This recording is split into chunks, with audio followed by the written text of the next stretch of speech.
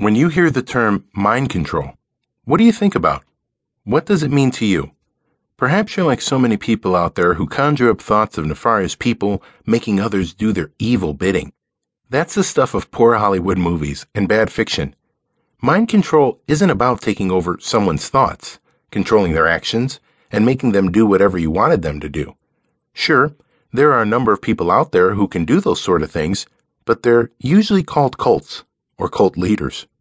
No, mind control in the sense that we're going to focus on in this book has to do with influence. There are many ways that a person can influence someone to change their opinion, alter their perspective, and get them to agree with them, or get them to do something for them. Okay, so that sounds similar to what I just described earlier, doesn't it?